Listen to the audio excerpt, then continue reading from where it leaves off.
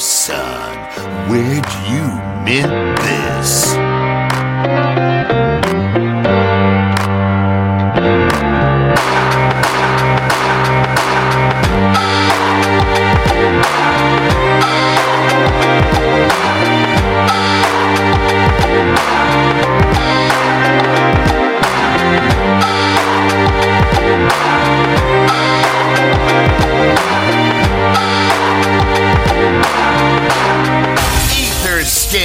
In the building. Hey y'all, this is Yuri, the producer of Pattern Recognition. On this week's episode, we speak with Paula, a retired founder at ETH Berlin, as well as the co-founder of JPEG, which recently made an announcement that it intends to pause its product development, but is still very much around as a tool and as a community. We've put a link to their site in this episode description and really suggest that you go check it out. Paula is a legendary thinker, organizer, and founder in the space. And JPEG is a really incredible community with some great folks involved doing the work of building consensus and elevating the discourse around what NFTs are and what they could be. So it was a joy to speak with her.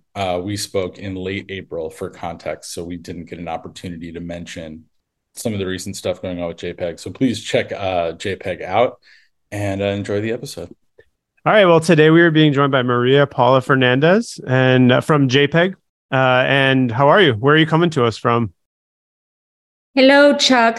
Thank you so much for having me. I'm currently, and I live in Berlin. So it's almost sunset for me, which is why you can see my beautiful light. Of course, the people in the podcast are not going to be able to see it, but it is pretty nice. So I'm here. It's spring. It's stunning.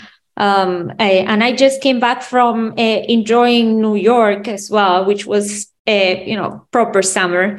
So yeah, that's where I am. Were you in New York for NFT NYC? Yeah. And because my co-founder Trent, he lives in Brooklyn. I try to be in New York as much as possible. And honestly, I'm super passionate about the city. My partner is also an artist and he has gallery representation in the city. So any excuse is actually good for us to take a plane and just, spend some time there. Very cool. How do you, I've actually not been to one. How do you like NFT conferences? I know the general consensus is, I think most people just like the hanging out more than the actual conference itself and specific panels and things like that. But I don't know, it's different for everybody. Some people love going to those and sitting and just listening to everything and attending as much as they can. But do you find them helpful, enjoyable? Is NFT NYC different than the other ones that you've been to? NFT NYC is actually torture. I have no idea how anyone would actually enjoy that conference. I spoke on the previous 2 years to an empty room like a crazy person. So that was a little bit frustrating. And honestly, not all the conferences are like NFT NYC. I've been doing crypto conferences since 2017, and I've had the time of my life. I've also organized crypto conferences. Before doing JPEG, I had the Department of Decentralization for several years, and there I started ETH Berlin, which is a legendary conference, if I may say. And it's been, all the talks were super interested. I would just suffer if I didn't make it to a talk because I had to, do organizer stuff. DevCon is also fascinating. I do enjoy conferences more than satellite events in general. But with NFT NYC, it's different. It's the satellite events that make going to New York actually makes sense in the context of that conference. And I think it's an interesting phenomena that a conference has exceeded in making itself so bad that a whole ecosystem has been born around it. And it's a fantastic one as well. Mm-hmm.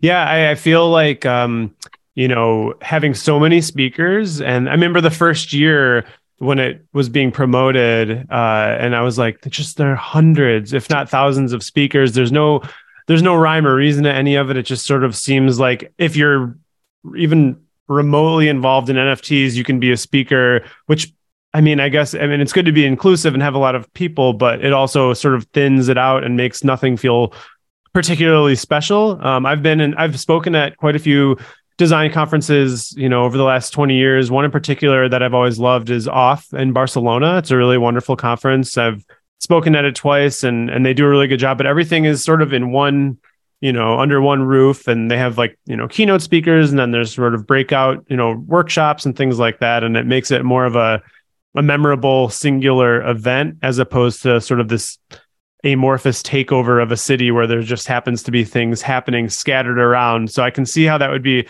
pretty frustrating to prepare and plan and then show up and there's like 7 people in a room. It's like if everyone's there to see just Gary V or whatever, like what are the point of all these other, having all these other people and all these other talks if it's going to be so watered down? Yeah. Not to shame everyone, but I do think that it's remarkable for them to have initiated this kind of like completely grassroots agglomeration of like incredibly interesting events happening in New York, which is a very expensive city as well to do events in. So it's a really big effort. So that's quite remarkable, and it can only be achieved when you invite 1,000 people to speak on stage.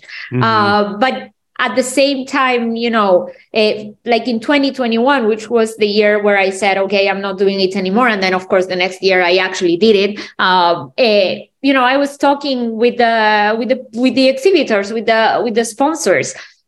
And one of them was like, yeah, we have a Web3. And I'm like, you have a Web3? Okay, can you show me your Web3? Because, I can't, and maybe later we talk about this, but, my background is actually in blockchain infrastructure. That's where I was working until I started JPEG. Sure. And I started working in Web3 Foundation as employee number 3. So for me, Web3 means something really important. And we're also going to discuss maybe why I'm even here. So, this guy telling me, yeah, we have a Web3, and then showing me like a VR sort of world was especially, I don't think upsetting is the right word, but it was just like, oh my God, like I can't believe we hit mainstream in the worst kind of possible way. So it was sort of a shock. But I have to say, most of my most fruitful sort of relationships in the past years in NFTs have started in New York. And the fact that also in New York, I got proximity, for example, to institutions like Rhizome, which has been a really big goal for me, is sort of really worthwhile spending time at that conference. Yeah. I mean, I think to come into a conference with expectations that people who are running it understand it in a certain way, and then to sort of, like you said, show you, I don't know, whatever metaverse world they were trying to show. And so I think, it kind of speaks to the fragmentation of all this stuff and how differently everyone experiences it and how differently everybody's take on it is, or where the priorities are. I think there is a lot of people who I'm curious what you think about this. I feel like it's a bit regrettable that the idea of the metaverse and the idea of a sort of 3D immersive world that you have to put a headset on for got conflated with NFTs, and that even like the idea of like PFP projects got conflated with NFTs as within art. I tweeted a couple months ago, and I've always sort of thought this from the sort of first month I got involved with NFTs, that it feels as if there's been like a comic book show and a flea market and like a baseball card show and like a antique store set up in the Guggenheim, and everyone came for something different, and they're wandering around and they got a little too curious and started looking at all the other stuff, and and we're all participating in this large market, but people are there for different reasons. Some people are there for, the sort of idea of like a very literal 3D metaverse. Some people are there purely for curation and art. Some people are there for collecting things. Some people are there for financial speculation and a stock market. but everyone's sort of participating under the same umbrella, and fragmentation and sort of breaking off of these things almost has to happen for it to become digestible and it start to sort of have some kind of framework around, what this all is, and break down a little bit, I guess. I don't know how you feel about that, and all these things. And I had a question about this for the future about JPEG, but if you're ever concerned about like poor taste and PFP type projects that are generally not very good being curated sort of within your ecosystem. But yeah, I'm curious to ask how you feel about like all these things sort of mixing together, and the repercussions of that. You're sort of preaching to the choir because, and at the same time not, because, a part of me is, very just like, very protective of NFTs as art. And I first became enamored with NFTs by exploring the use of blockchain as a medium. So I came from, like a deep, love towards like the intersection between technology and art.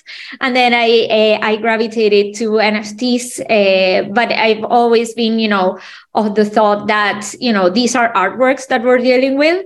And I've never owned the PFP and I never quite understood them. But at the same time, there's like quite a Machiavellian side to me that says, hey, whatever gets us there, gets us there, And, one of the things that I do know is that, when we were very early talking about Web3 and the promise of decentralized infrastructure and a better internet, was that we were having huge problems in communicating this and why this was important. And we never thought that we would reach mass adoption. We thought that mass adoption would come from awareness that we needed better tools and platforms. We would never have suspected that mass adoption would come, hand in hand with some doodles or some apes, and great, huge marketing efforts from main brands as well. But what, like I say, whatever gets us there.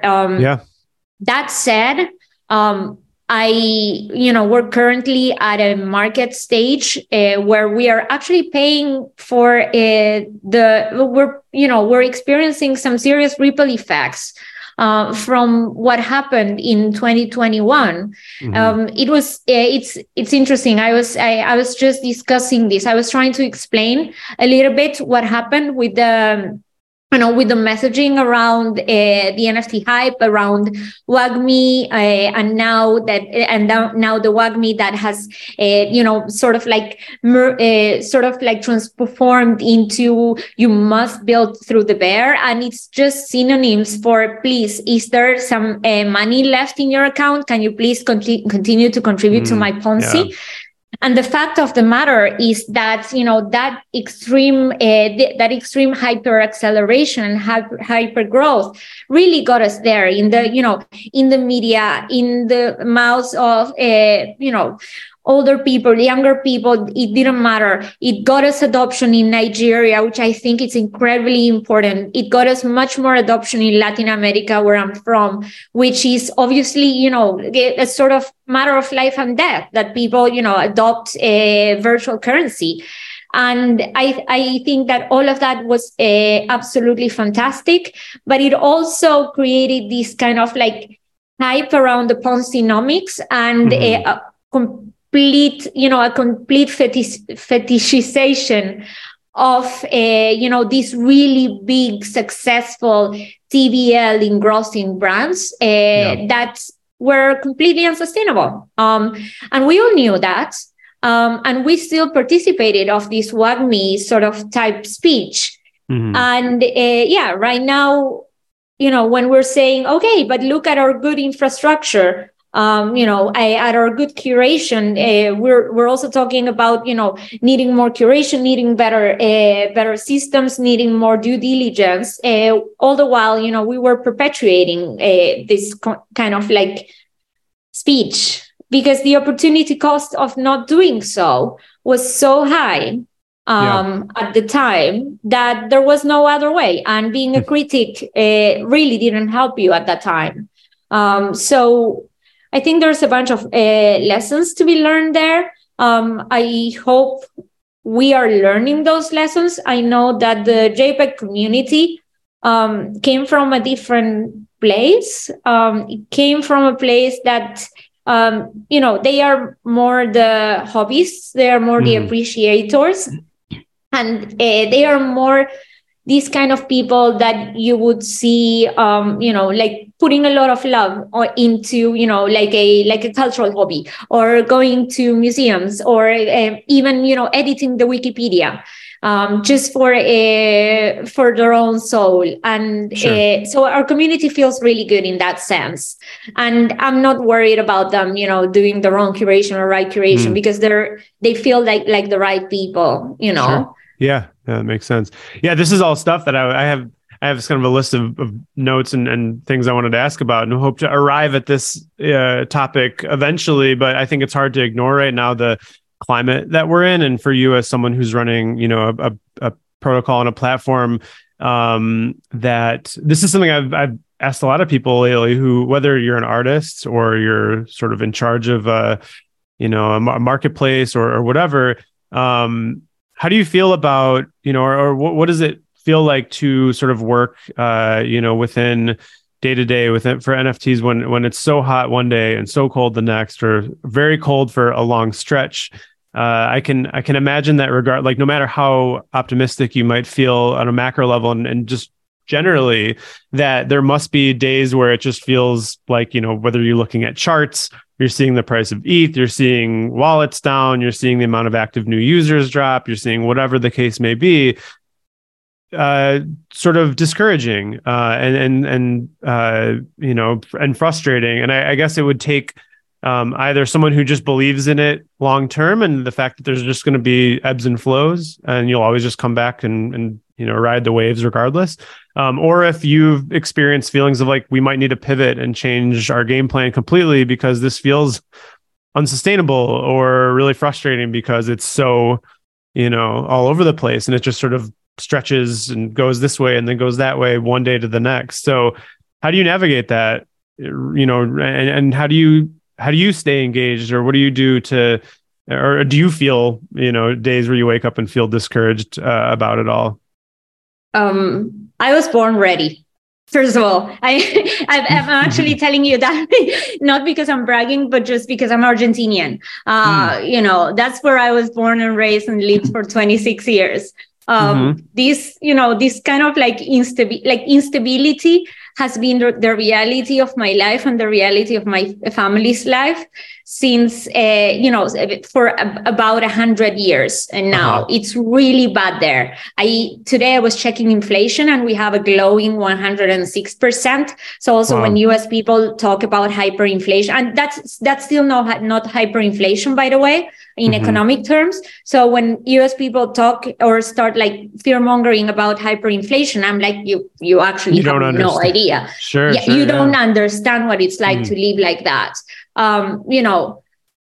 I stay quite chill about everything. I've also seen bear markets and devastating black swan events in crypto, that were specific to my career. I also, lost a few consulting jobs on I think it was on Black Tuesday in the start of the pandemic and the start of 2020, where a drop in the price of ETH destabilized everything. Market maker DAO almost broke down, and that was a huge learning for the community. And actually, systems became much more resilient after that. So that's actually what you do. Like people destroy things all the time, and you rebuild yourself all the time as well. You adjust, you become better, you become sharper, you become more resilient, you become more innovative, Yeah. the things that Argentinians do. And I haven't been living in Argentina for 10 years now, but I do have my family there. And the degree of inventiveness and the degree of, like sort of like flexibility to weather down storms, a bigger or smaller, but there's always one, is something innate to to humans that I think it's just amazing. So in the grand scheme of things, when that is happening, with the entire countries and sometimes with the entire world, with destabilizing events like COVID or the Ukraine war that started last year and is still continuing, then you realize that, like a little bit of an ebb and flow in a market is actually not a big deal. Yeah. If you have conviction about what you're building, then it's completely fine. And pivots are actually, they're not very disruptive. It's like, it's not that I'm gonna become a surgeon if I pivot. I'm gonna stay in crypto. Maybe I don't stay in NFTs, but for me, the conviction that crypto and a better internet are a matter of life and death is always very strong. Like I said, like in a country with like the monetary policy of a clown, then I think that like knowing that there's viable alternatives out there and that you can take a part in building them is just it's where I find solace. And it's also where I built my career as well. After so many years in crypto, I can't imagine myself doing anything else, just variations of these. That's a very amazing answer and kind of unexpected in a way. I think it's important I think your perspective is very enlightening for me. And I think, I hope anyone listening, it's a very contextualized response that takes into account factors that I guess I wasn't anticipating you to answer, that sort of, like when you said you were born ready, I'm like, oh, I can't wait to hear like you expand on this and to kind of put into context what that means for you and for coming from a place that's not stable, whether that, country and economics, the, politics, whatever. And obviously putting it into perspective with the war in Ukraine and just, I don't know. It really does help to paint a picture of what, I don't want to say this in a dismissive way, but like what really matters. And that's not to say that crypto and markets and NFT, and everything doesn't matter, but it does sort of, your perspective is, hey, things are going to be good, things are going to be bad, we're going to work through it. And if we have to change something up or what, like we'll change it up, but it's, it is what it is. And I think that's really good. I think that's a really good bit of advice for anybody. I think what would you say to maybe an artist who, I think about this a lot, you and I don't know each other, but I've been running my studio practice for almost 20 years. I've been doing mostly commercial and client type work for a long time. I didn't see NFTs as an escape from that because I really enjoy the work that I do. I saw it as almost additive and like a new way to, sort of refine my own creative practice. And so for me, if it all went away tomorrow and just imploded, I'd be like, oh, that was fun while it lasted. I'll go back to doing what I've done for pretty much the 18 years before NFTs entered my life. But that's not the case for a lot of artists who have come into prominence almost exclusively as a result of NFTs and who have built a living on them for the last 2 years and maybe experienced a really intense amount of success. I've seen this personally with several artists who, not unlike in a trad art market, they're sort of a quick rising star only to basically never be heard from again, like the early Nifty Gateway days, or just a lot of that hype of that sort of early 2021. It felt like you could mint anything and it would find a buyer, and it was just everything would sell. Every artist was just like, I've got a new one of one here, go buy it. And everyone was buying everything. I've seen a lot of artists sort of post that time or recently really struggle, and really, artists who are selling work for tens of thousands of dollars who had never sold anything in their life before that, or maybe were fresh out of school, or maybe even still in school, suddenly selling work for a sort of what I think is a bit of a unfortunately sort of inflated perceived value of their work while ETH was high, suddenly struggle to sell 20 open editions for 0.05 ETH or something like that. And so they're suddenly left figuring out what do I do here? And I think that's a good thing. I think the reality check is a good thing. But how would you extend your optimistic outlook that you kind of explained in your perspective to someone who maybe experienced it in a different way and hasn't been around it as long or seen those ebbs and flows and has only experienced like an extreme high and then essentially a plummet into where did everybody go? Where are all these people I thought were my collectors who won't respond to my DMs or buy my stuff? Like, what would you say to lots of the artists out there around the world who are sort of grappling with whether or not this is a viable long-term reality for them to participate in? Oh man, where do I start with this? The first thing is about embracing markets. We are all bound to markets. If we live in a capitalist society, even if we live in a communist society, whether we like it or not, markets are underneath us. And I'm not saying this because, I'm a Hayekian sort of person, but just like I'm a realist. And, I'm very exposed to markets as a company owner. Also as a person that participates in staking, as a cryptocurrency holder, but I'm also exposed to markets as, a person that exists in the world and goes to the grocery shop, right? And being able to understand that your artistic production is tied to a market, even if that market is still not activated for your particular production, I think it's really, really important. I really think that art schools should teach how the art market works, because there's so many different codes. And I've been studying, the art market because I find it like completely fascinating. The different codes, the different ways to talk about things, the different construction of up and coming artists as well, how a market, is affected with regards to, when an artist, for example, dies, or, when a secondary sale goes sideways. I think it's fantastic. And the fact that art schools and, and the whole discourse around art being that, art should be this pure thing that should be completely separate from money because it's, a magical, poetic thing. It's a lie. It's a lie. Absolutely. So I think that's incredible. Like that particular discourse and the discourse we need to protect artists from the market. We need to help them. We need to steward them. We need to let them focus on their work. And I'm like, what are you talking about? They also have to pay rent. Absolutely. And it's fascinating when you can be in control of your market in a way or the other as well. Or when you can feel in control more than being in control. Because if these artists that have trouble managing that they had, sort of like a jump to fame and a 10 ETH sale during the bull market are now struggling with the realization that probably they bought into this WAGMI narrative that I mentioned too hard, would be a little bit of a less blow, because they would understand that everything ebbs and flows here.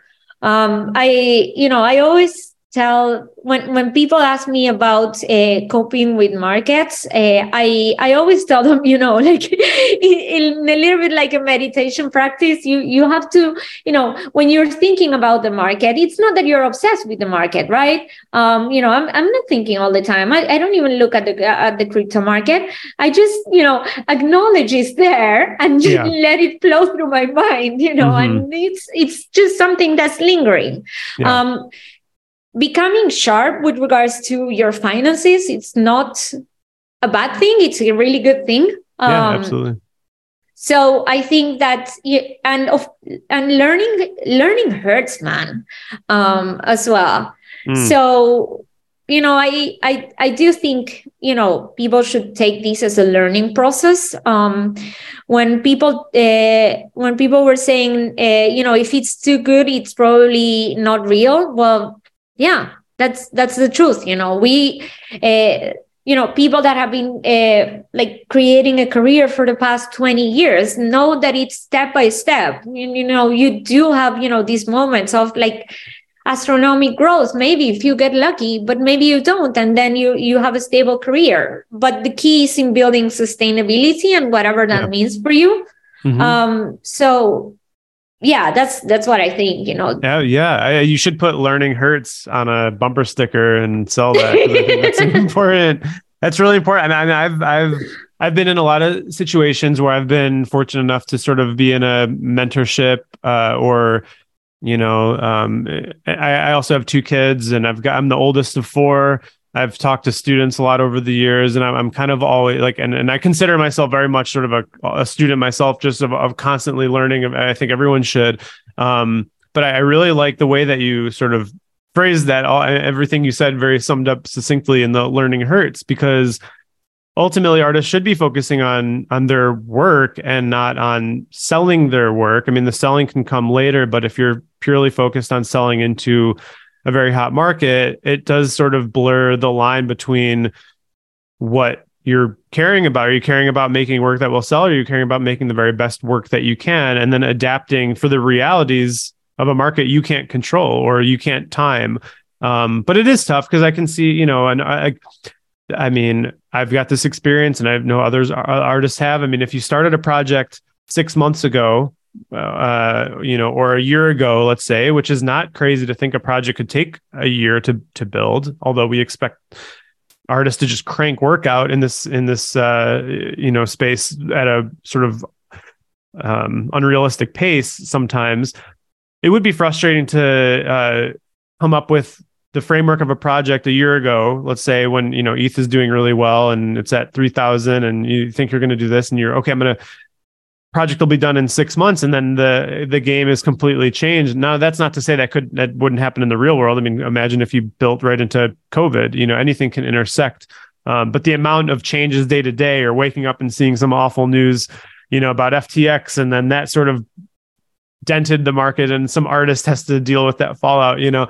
So it's just interesting, I think, and you're right. Like, being good about your finances, and artists learning how to not rely on a moment in time of heat, or their current success, and knowing things are going to change, and being adaptable and flexible, and keeping your expectations very fluid, to me seems like kind of the only way.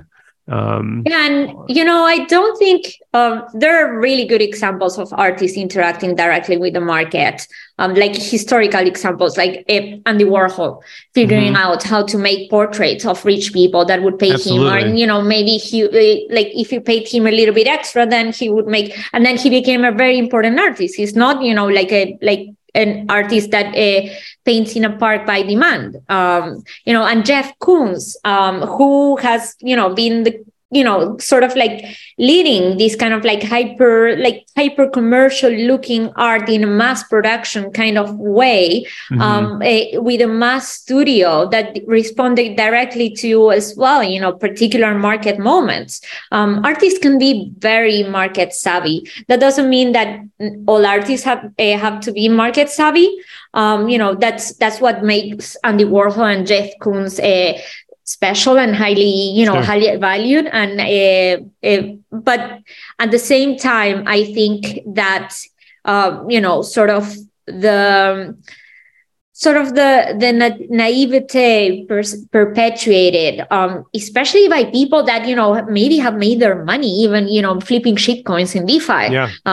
With regards to artists, it's like actually quite insane, because they people were saying, focus on your art, look at, long form generative art and Tyler Hobbs, not worried about the market, and protect your artist. And, how does that work exactly? And who can say if an artwork being influenced by a market or by an audience is not a good artwork? I think it's about the craft and not about the influence. Absolutely. Yeah. And this actually leads me to a question I had, because you said in a prior interview, and I fully agree with this, that culture is what prevails in the end. And I think you're talking a lot about being mindful of the moment is what kind of like the words that come to mind. You mentioned Warhol and kind of capturing the time, and sort of seeing an art world that was quite stale and doing something that felt novelty and maybe silly and unserious at first until it wasn't, and being mindful of like where we're at. Obviously the saturation now, both within NFTs and with Instagram, and just the proliferation of the internet makes it sort of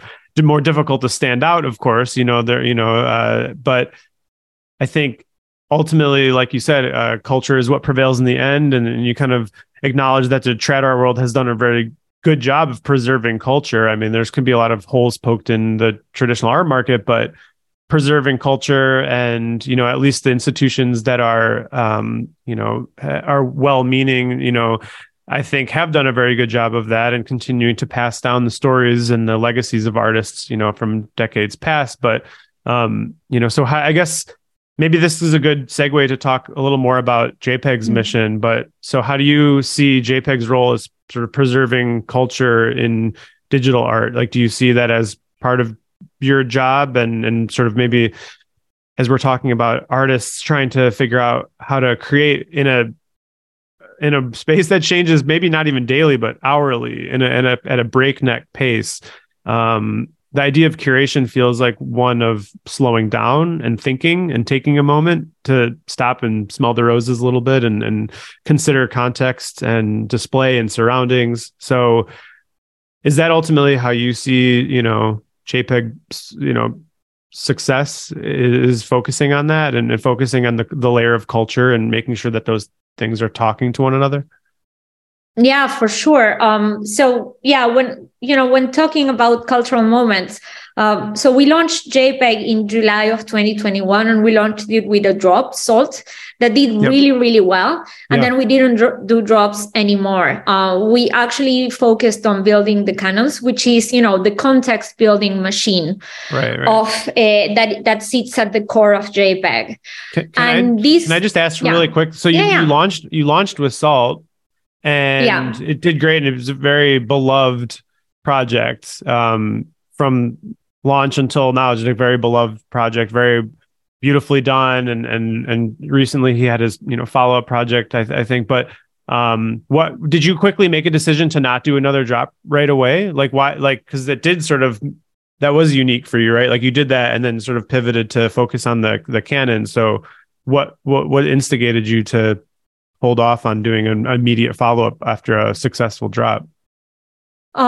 We just thought that building first the exhibitions interface, and then later building the canons to validate what we had sold to VCs, because JPEG is VC funded, was a little bit more urgent than creating new drops with artists. We always, it's always been on the back of our minds to continue with, the more studio side of JPEG, which, we're about to launch a drop that will be launched by the time this podcast goes live. And we are very creative people. On the side, I collaborated with artists making artwork as well, both performance pieces with Hitosh Tile, and I've also helped a community in Congo create their first NFT drop, and now they're doing the Venice Biennale. We all were very, and Trent is also a fantastically creative person. Sam went on to create, co-found Finiliar as well. So it's not because of lack of creativity in the team. It's because we are actually really, really believers on the idea of curation and the context building machine, and we knew that what we had was something unique. To date, we think it's something very unique, because I don't think that the other people that are working on similar things are actually building it from a place of building true context. So we just really wanted to build what we wanted to see in NFTs, out of like a total place of appreciation for NFTs as cultural objects. So yeah, it was really, really organic for us, and we're a small team as well. So resources are scarce, and we had them all allocated. And with regards to, like there's context, and as you well said as well, there's moment, and moment is everything. Momentum can also be everything and very damaging, as we discussed in the first part of the podcast, and in times when the moment said that it was time to do something else, which we didn't believe in. We don't care about PFPs. We thought they were gonna win. It feels a little bit good to see them not do so well, to be honest with you. But we just decided to keep building what we feel was true to us. And we continued along that, and capturing moments and preserving moments and preserving context by crowdsourcing as well was what felt good for us. The knowledge that the NFT space has is quite incredible when you dive deep into it. People spend a lot of time in Discord. They spend a lot of time analyzing artwork. They also spend a lot of time analyzing shitcoins, and that's amazing. It's all knowledge and it all helps us, but there's not a common place for people to gather and discuss this knowledge on a more permanent way than on Twitter or Discords that, all comments get buried. So for us, this was, the unique place that we actually wanted to visit every day, what we started building. It takes a little bit of an abstract form in JPEG canons and in JPEG exhibitions, but it all tells a story. It all tells the same story. We believe that NFTs are digital networked and cultural objects. We believe that they had to be treated with the same gravitas as traditional art.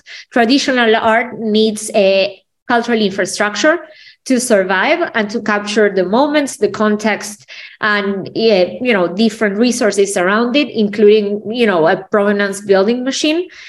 And with regards to provenance, it's built by many things. It's not only who owns what; it's who wrote about this thing in 1886.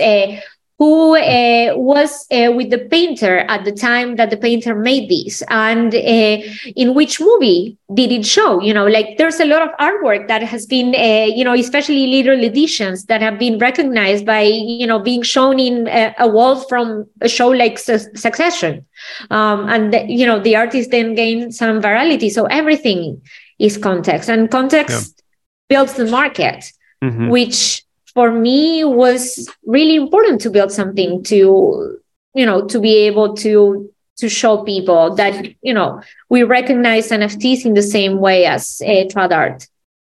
Yeah, no, absolutely. That's really fascinating. And I think providing context to me is an art that the internet and I don't want to say I blame Instagram, but I mean, I guess the way that a lot of artists, I saw from when I started my practice in 2004, the importance of a personal website and having a portfolio site to point people to was so important.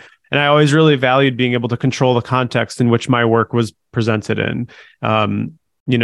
Even now where there's more platforms to just sort of plug and play, like the Squarespaces of the world, it's still important that things get modified and crafted in such a way where the work is at least being presented that doesn't feel like it just came out of a box.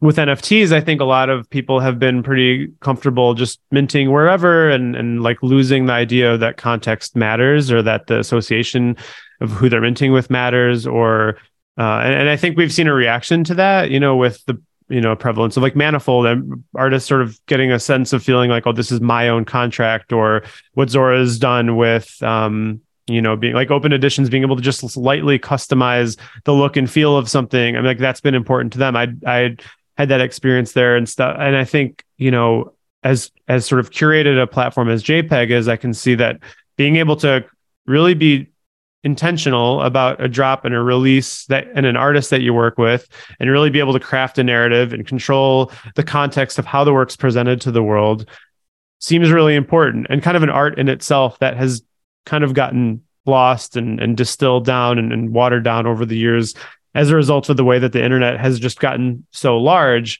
I think people are just happier to just whatever's easiest and quickest. I'll just post it on my Instagram and then that's it. People can see my work in that context.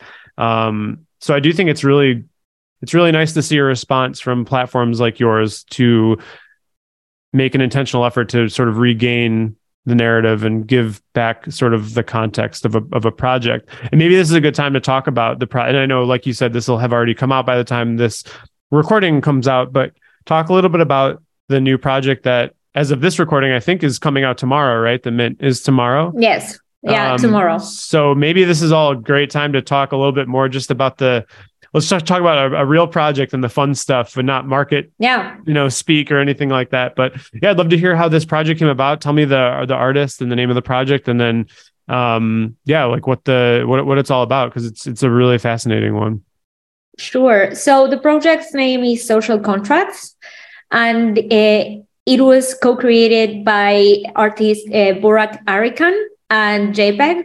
And basically, it's about minting your own social graph and about proving the thesis that you don't need a social media to create a social graph. We extract it from your wallet history and the relationships between collectors. And it's also about provenance as a medium in a way. So it's a multi-layer project. The artist, Burak Arikan, he's from Turkey. I met him in 2019 because he was doing a lot of work related to, traceability.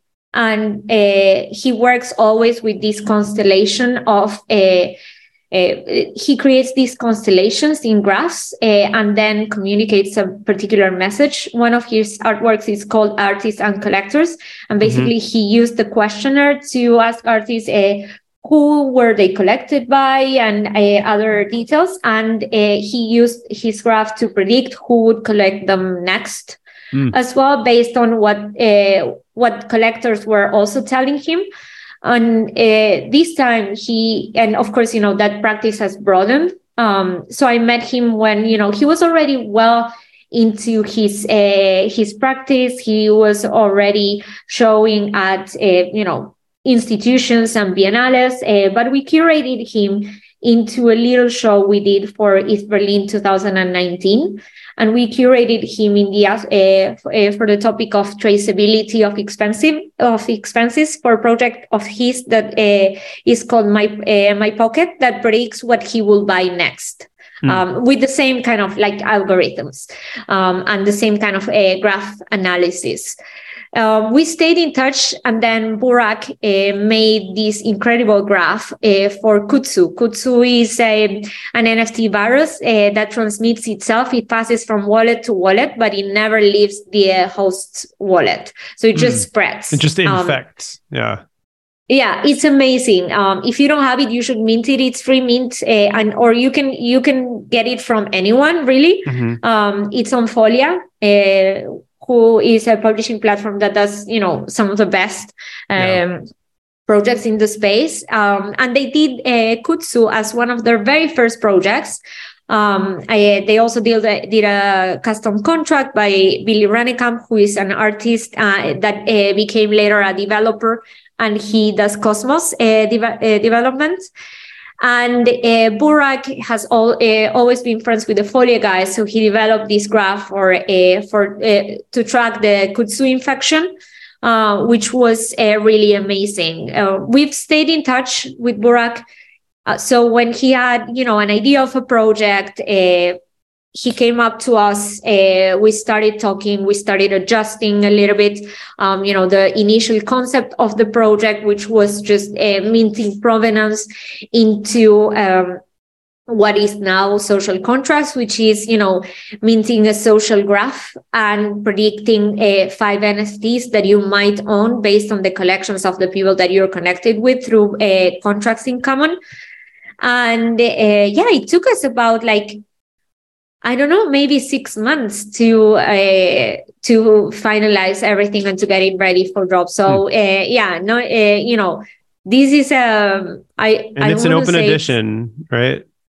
It's open edition, but 5 days. Mm-hmm. I really wanted to open it forever, but unfortunately, the way that it works on the back end, we need to refresh servers to create these huge graphs.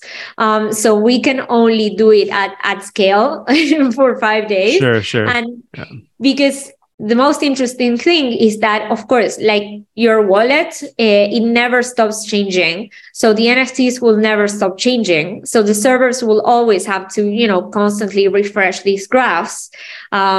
So the only way we can do it at scale is if we tap and if we just limit the mint to 5 days. Mm-hmm. That said, the graph do get smarter as more people mint as well, because of course that adds into the wallets.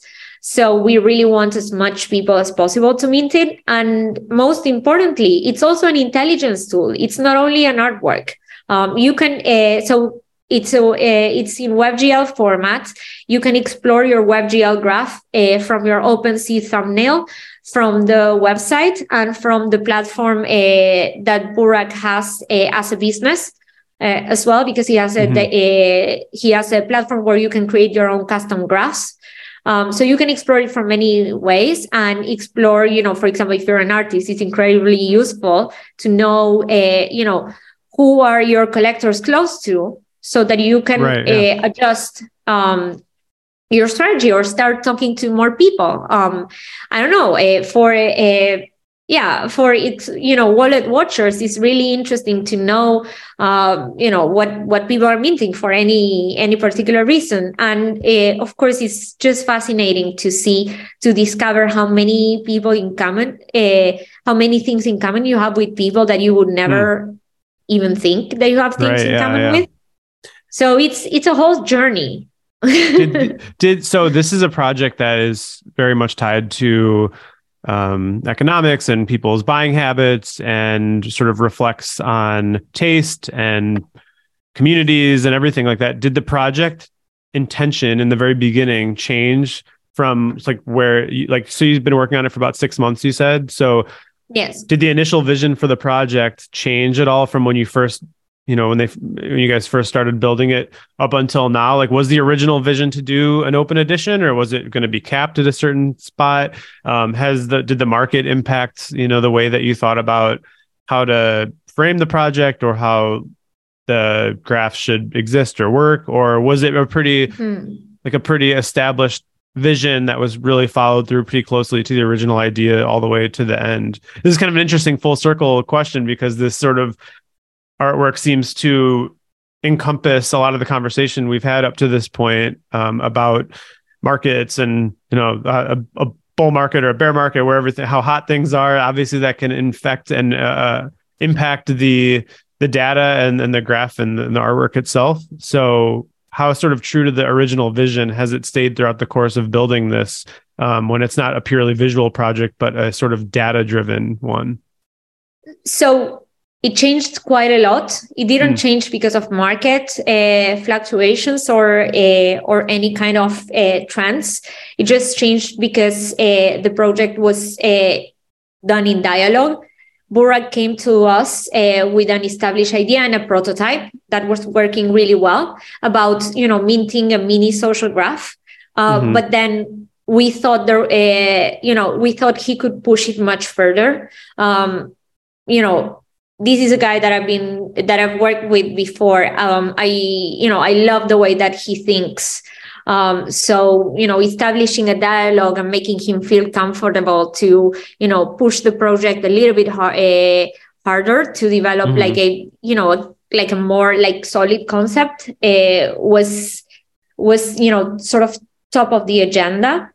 And with regards to, when it came to the drop mechanism, we, at first we were a little bit skeptical of doing some sort of reduced supply, just because we didn't think that it would work, that it would make the graph. Obviously, it doesn't make the graph smarter, so it doesn't really help And we also didn't think that doing a very, very large edition, but limited, was the right choice, just because unfortunately, minting out or not minting out continues to be a metric of success for some people. And we just don't do that. We really fundamentally disagree with that notion. We think a successful project is conceptually rich, and we think a successful project is a project that will be spoken about in many years to come, and will be shown at conferences and will be displayed in museums, whether it's coming from a recognized artist or not, or an anon person. We think that's what makes a project a success. Absolutely. And I wish more people had that narrative. I wish more people. I really do. I find it so disheartening, and I think it's been a very unfortunate conditioning of a lot of artists and creators throughout the last, let's call it 3 years here, that if their project doesn't sell out, it's somehow a failure. And I mean, regardless of how you or I or any listener feels about like a PFP project, like someone did care about that and put a lot of time into it.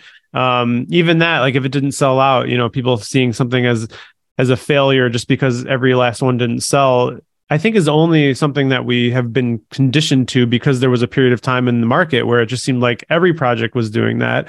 And no one wants to sort of come to the reality that perhaps selling 200 of something like is amazing. That's fantastic. I mean, if you can sell to 200 people, that's really hard to do. It's really hard to sell one of something, let alone sell 200 of something. And it's hard to galvanize a community, big or small. And not everything is going to be a 10,000 PFP level project. And I'm really glad to hear you say that, because I think it's not something that enough, I think, project founders and artists have reconciled with quite yet. I think there's like the repercussions of the notion of selling out is not one that there's much of an analog to in the real world. Like how many artists sell out a show? I mean, sure, like top tier artists but like it's really difficult, and it can take years to sell a piece.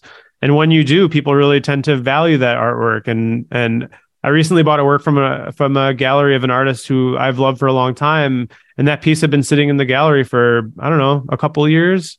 And I just felt like the transaction felt really special in a way, like both for me as the collector of the work and for the gallerist and the artist, it felt meaningful. Whereas then like there's still pieces from that show available, but it now resides in my home. My kids will grow up seeing it. It really is special.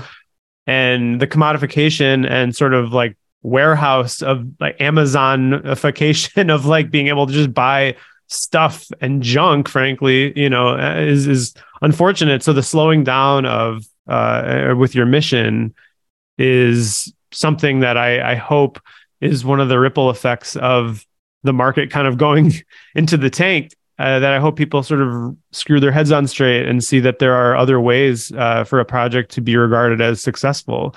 So kudos to you for having that be the mission, because it's not something that enough people, I think, are thinking about. They're just looking at sales. Totally. And for this particular project, we're even not going into, like the appreciation and contemplation. You can contemplate and appreciate after you mint it, because we're going, it looks, since the art is both an intelligence tool and sort of like a software and an artwork as well. We're going for a price. It's 0.05 open edition. So you could see it as, when we use, and I'm going to reveal my age here, but you can see it as sort of, when Windows 95 was out, and there would be, like this supply, but, at some point Windows 95 would sell out, because, it was at a reasonable price. It was sort of like useful for everyone. Everyone wanted it. So, doing a software sort of distribution model for this artwork. And, it was time as well, because, there was some obsolescence to the software as well. Right. So doing this kind of like low price and not unlimited, because, we have our constraints, made a lot of sense, because we really want people to treat this as a tool as well as an artwork. I think the timed limited edition is great. I've always really enjoyed doing that myself, whether it's for prints that I've done or it's nice because there will be an end to it. It does create some urgency, but less to reach a certain number goal and more to meet just give people a chance to buy if they want, knowing the clock is ticking a little bit. But 5 days, it's also, I think it feels nice as well. And I don't know how much you guys think about this, but it's difficult to break through noise on social media. And we're all kind of reliant on these platforms, Twitter especially. I kind of feel sometimes like, some of the biggest name artists in NFTs, truly some of the very, very biggest names in NFTs have very few followers and don't do very well on Instagram. It's like, it's a totally separate conversation happening over there. I'll see them post their work and like the amount of interaction is just microscopic compared to the sort of reaction it gets on Twitter. And not that comparing those two matters, but it just sort of shows the importance of Twitter and the fact that we're up against it feels like we're working against the person who's in charge at Twitter all the time, sort of rewiring the algorithms and paying for it, become a priority. And you don't really, it's kind of unfortunate in that way, but I do feel like an open edition gives you the luxury of being able to generate conversation and hoping that at least the important stuff will at some point over the course of 5 days reach the people who you intend it to reach. I know I've had people tell me they missed something entirely and it's like, oh, I posted it yesterday. I didn't see it, And so you need that time to let things kind of percolate and live a little bit. And it feels really appropriate for the project. So would you say that JPEG's interest is in these sort of projects and like moving forward, do you feel like JPEG would focus on doing projects that have this kind of like social dynamic to them, or is there space in JPEG for another project a project that's like purely visual? Not that there wouldn't be some really great concept behind it, but this one is so different and kind of dynamic in its execution. What do you see as like a follow-up to this? Something similar or entirely different? We're doing something similar in terms of like, there's a social interaction involved, but very different in terms of, there's like a more meme element to it. And honestly, while, our interests are very marked with regards to shaping the platform and shaping, who we choose to support, especially, because we would like to support more people at more scale, but, our resources are scarce. We're on our second year of runway. So, we still don't have the capacity. And we really, we're really true to our mission as well. So we want to develop compelling things. We want to develop them in dialogue with the artists. So there's a lot of feedback back and forth. And, that feedback obviously takes months. We've been working as well with the artist that comes after Borak for at least 4 months now. Since, can you talk about that one at all, or you don't have to? Not yet. Okay. Not yet. It's the artist just got Twitter, and she's big into ASMR.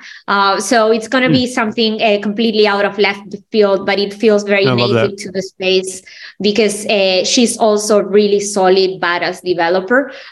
So that's all I can say for now, especially because we're still developing the concept a little bit. And honestly, I really hope that the third drop will be more focused on, maybe the beauty of the piece. There can be, a certain like element of programmability that that we will include to maybe feel good about ourselves and keep the brand. But I really hope we can expand. It's a little bit because as well, and sorry if this is, I realize this is going longer than expected, but, no, you're fine. One of the things about JPEG is that we build context for everyone. We don't build context only for generative art, or we don't build concept only for PFPs, not even for conceptual art context. Sorry, we build context for NFTs. Period.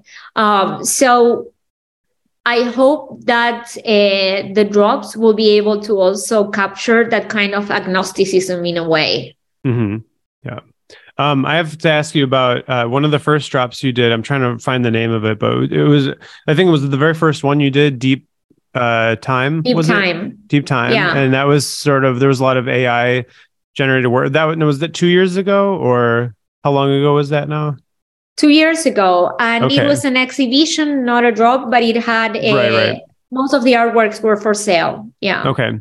I'm just curious to ask, as someone who obviously was behind an AI project 2 years ago, the rate at which AI has come along, and not to turn this into a whole AI conversation, but I think it's interesting. I'm really fascinated at how good it's getting, at the pace it's getting good. I find that to be, yes. I don't want to say scary. I'm not trying to, it's dystopian and blah, blah. I don't really think in those terms. I do think that there's something about slowing it down. I think it is going to fundamentally change the way that people perceive images and visuals in life and in the news and on the internet and everything.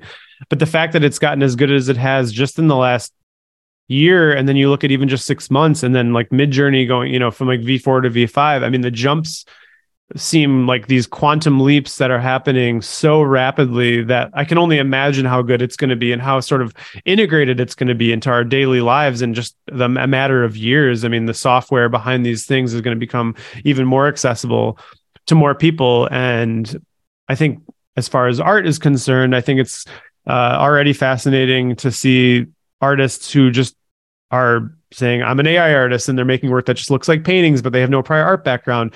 How do you feel about that? What's your sort of take on the sort of proliferation of it, and the sort of manufactured, the type of work that can come so quickly and so easily, even if you have a clever prompt? What do you think it's? I'm just curious to hear your thoughts on it again, especially in the context of the compressed timeline that it's rapidly evolved.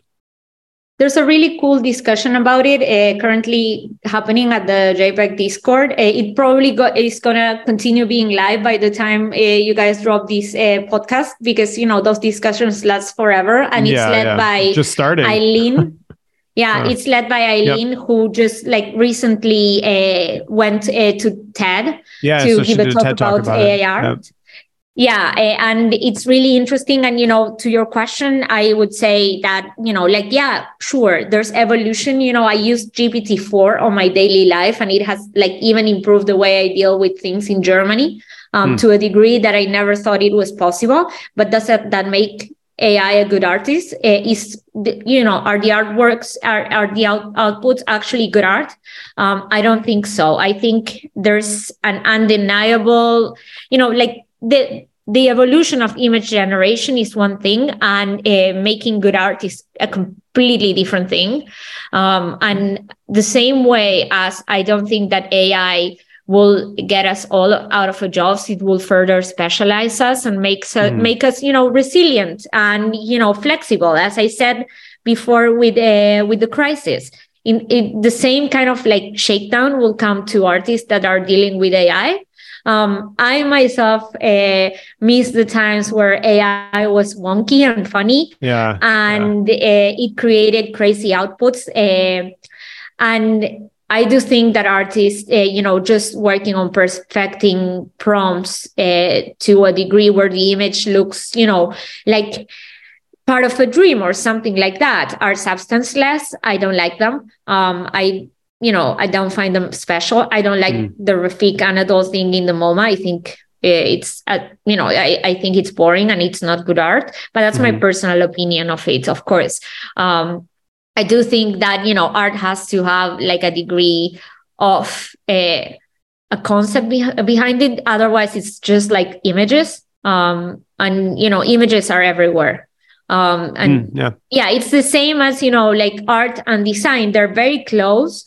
And sometimes they can cross over, and most times they cross over. And good designers are good artists, and the other way around as well. But none of that makes the particular artwork good art. Yeah. Or you're not going to call a design art if you're trying to sell a design. So it's all about how we construct narratives, and we talk about the artworks. That's gonna also specialize and change and make us find new frameworks for criticism.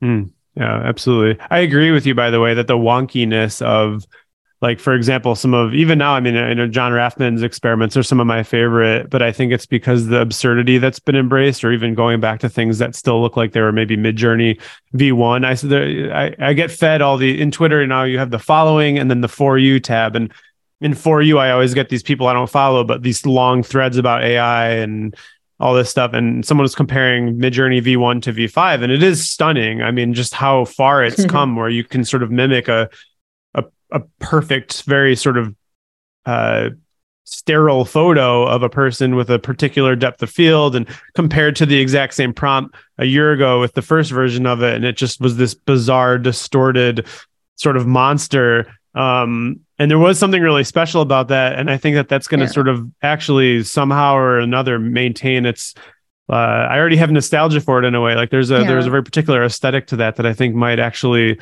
hold up while we just create endless amounts of meaningless experimental images from. If you wanna take the Midjourney comparison, like even to more obscure places, .com Seance was actually created with the previous with the same creators of Midjourney, but with a previous iteration. That wasn't Midjourney, and that was created 2 years and some months ago. So that's how good it's. Yeah, and that's how good it's gotten in Midjourney. Like it's absolutely insane. Yeah, it really is. Yeah. But it's still not good enough at logos, huh? Yeah. Logos, you said, and like text and things like that. Yeah. I mean, but that's like the next, as they've continued refining fingers. And I mean, I know like all these things are just going to get worked on, and I'm both fascinated and excited and fearful for what my children are going to grow up, having to discern whether something's real or not. I think that is a little bit frightening, for sure. I mean, I think it's had this weird effect where I'll look at a photo and be like, is that real? And it's like, well, yeah, it's real. Your brain is just starting to become cynical about everything. Yeah. And that certainly seems like a dark. By the time you publish this post, actually, Midjourney, this podcast, actually, Midjourney will be really good at logos, probably. I'm sure it will. Yeah, absolutely. Well, we're at about an hour, and I want to make sure to, be mindful of your time. And you probably got dinner coming up if I'm doing my time math right here, but. I just want to leave the floor to you at the end here if there's anything else you want to touch on or talk about, but really appreciate your time and this conversation. I treat these like selfishly, I treat these like just a really cool opportunity for me to get to know the person who I'm talking to, but we also happen to be recording it. So, your perspective is invaluable, and I love your mission and your optimism and your perspective on everything. I just think it's very refreshing to hear, and I really enjoyed just listening to you talk about what you're doing. Thank you so much, and I think I don't have anything else to add. I think we got really deep. I also love to learn about your perspective and your practice. And I thought it was really interesting when you said, how important it is to control your presentation, no matter how good the tools get. Because I think, actually, I do think that designers, and because of the level of control that they've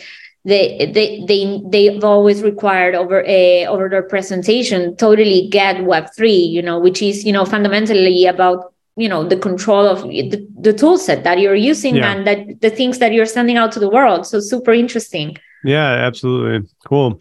Well, thanks so much. This has been great. Thank you. And I really appreciate the conversation, and welcome back, Yuri. Hope you enjoyed listening to Yuri. Instead of just produces the show, and I know the whole time he's listening. So I'm always like, I got an audience of one while I have these conversations. Put the pressure on, but yeah. This one was really great. I really loved you. everything we got into. So thank you so much for the time. Yeah, this was awesome. Yeah. My pleasure. I really enjoyed it. Cool. Yeah, thank you so much. Appreciate your time, and hope you have a good night. And thank you. Yeah, we'll talk to you soon. Thank you so much for having me, guys. It was really an awesome conversation. Thank you, Maria. Have a great day. Yes, you too.